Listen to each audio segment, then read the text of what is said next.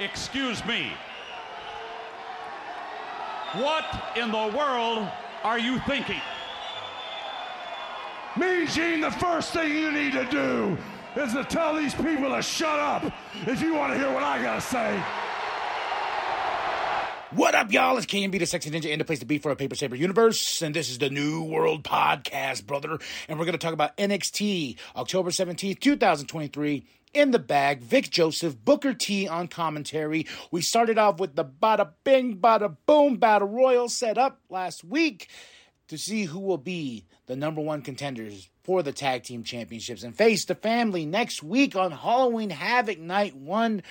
And I will say, after this show, they stacked that night 1. Night 2 is I can't wait for what we do with night 2. It's like night 1 is like, oh shit, and I can't wait for night 2 to be like, oh, get my spooky on.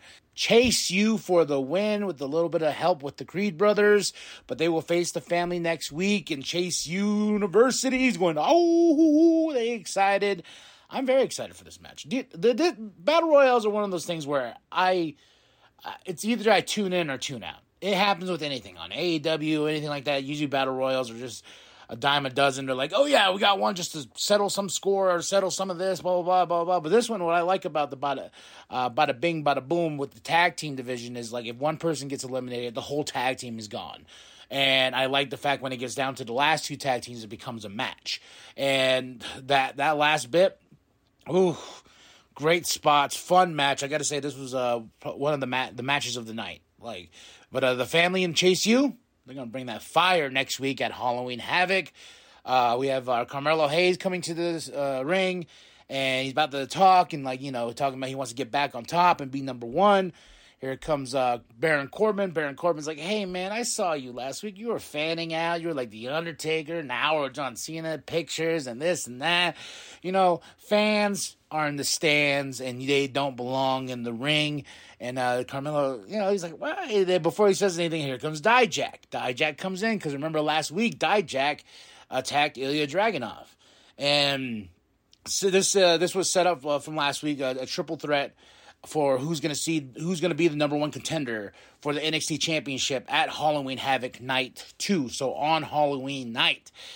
And Ilya Dragunov sends a message. Says, hey, Cody Rhodes was our GM last week, and we made one more decision, and it's not going to be a 3-way, it's going to be a fatal 4-way, and with this man, whoop that trick, yeah, whoop that trick, Trick Williams, Trick Willie, oh, Carmelo Hayes' face was what made this moment when you're like, what, and what I really liked is when he got in the ring, Dijak and Baron Corbin playing the heel role, being like, your friend betrayed you. Look at that. Your friend, blah, blah, blah. What are you going to do, huh? And Trick's like, hey, I'm in this to win this. Me and Carmelo were cool, but are they, though?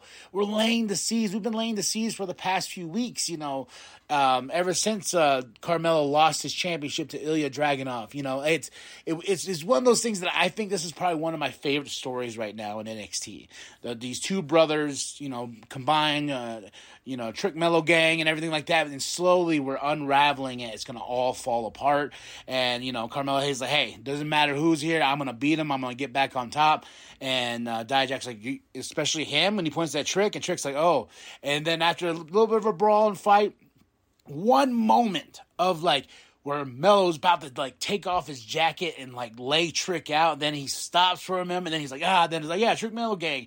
I was like, whew, more of a tease than that, more of a tease. I like it so much, man.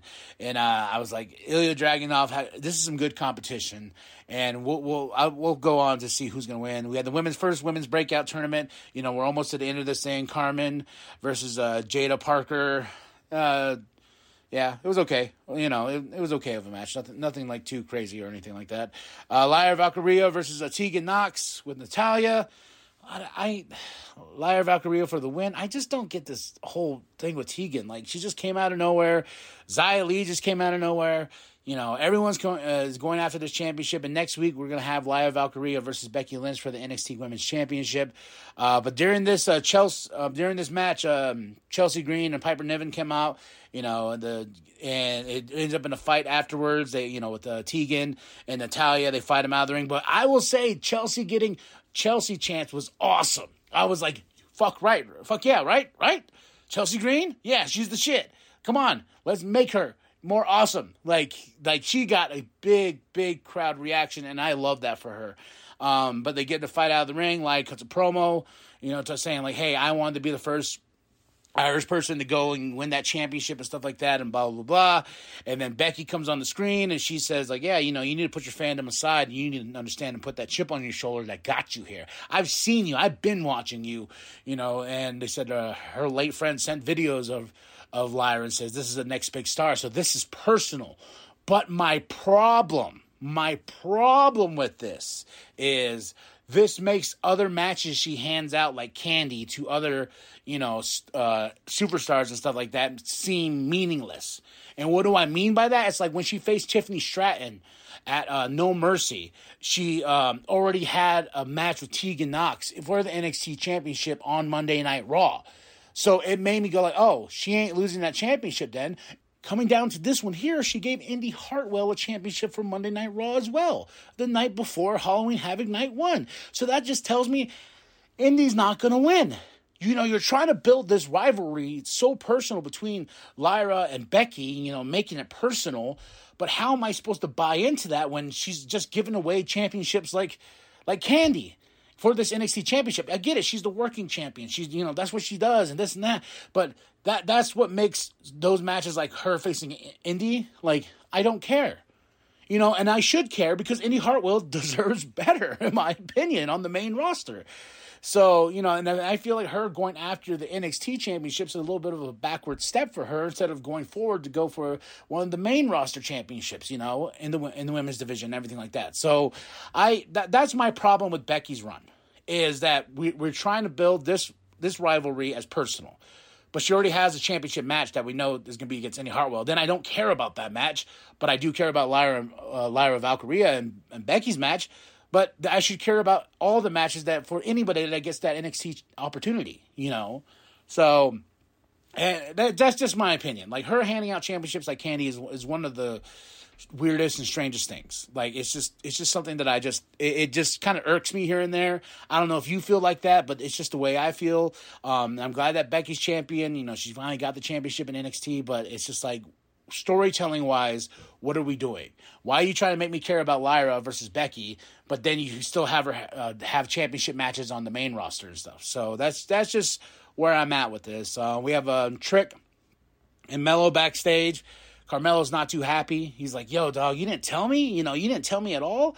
And everything like that. And he's like, hey, I didn't know. Well, he's like, I knew, but, I was scared to tell you. He's like, why are you scared? We could have worked out a plan and blah, blah, blah. He's like, yo, come on, dog. It's still Trick Mello gang, this and that. And Carmelo's like, all right, we got this. And we got to, before I get to this, we got Metaphor backstage. And we got a great Tozawa. Tozawa's looking for Noam Dar, but this great little moment with the Metaphor, Noam Dar's on the phone, like, they're taking the leg, they're doing this, It's just such great moments here, man. And what's it called? But after this, we have Trick. He was attacked and was sent to the hospital. Who attacked Trick Williams? I bet you a fucking dollar is Carmelo Hayes. His jealousy of his friend trying to get into the championship, getting a championship opportunity. There's going to be some footage revealed or something that's going to be like, yo, it's going to be. This is why I like this story, because if it's Trick that attacked Carmelo, that's going to fuel this rivalry more into possibly winner, when a loser leaves NXT. Then one of these go up to the main roster. But, having this feud build up, you could do it in a trilogy form too. One gets one, that's why this story is so important. Like, it's so important, especially for these two for so long have been at each other's side, the season, the rise and the downfall, and now we're slowly taking apart their brotherhood. and it's going to come down to Carmelo doing the ultimate sin and stabbing his brother in the back by not letting him have that opportunity in the number one contendership match, because that goes into a triple threat and it's no longer a fatal four-way match. So I really like that. We had Shotzi and Kiana James. Okay, women's breakout tournament. Ariana Grace for the win over Brian Lee Reese. Man, these names are terrible. But let's get to the main event. Number one contendership for the NXT Championship. Carmelo Hayes versus Baron Corbin versus Dijak. You talk about starting off the show with the bada bing, bada boom, battle royal, then ending it with this, a nice sandwich of professional wrestling here.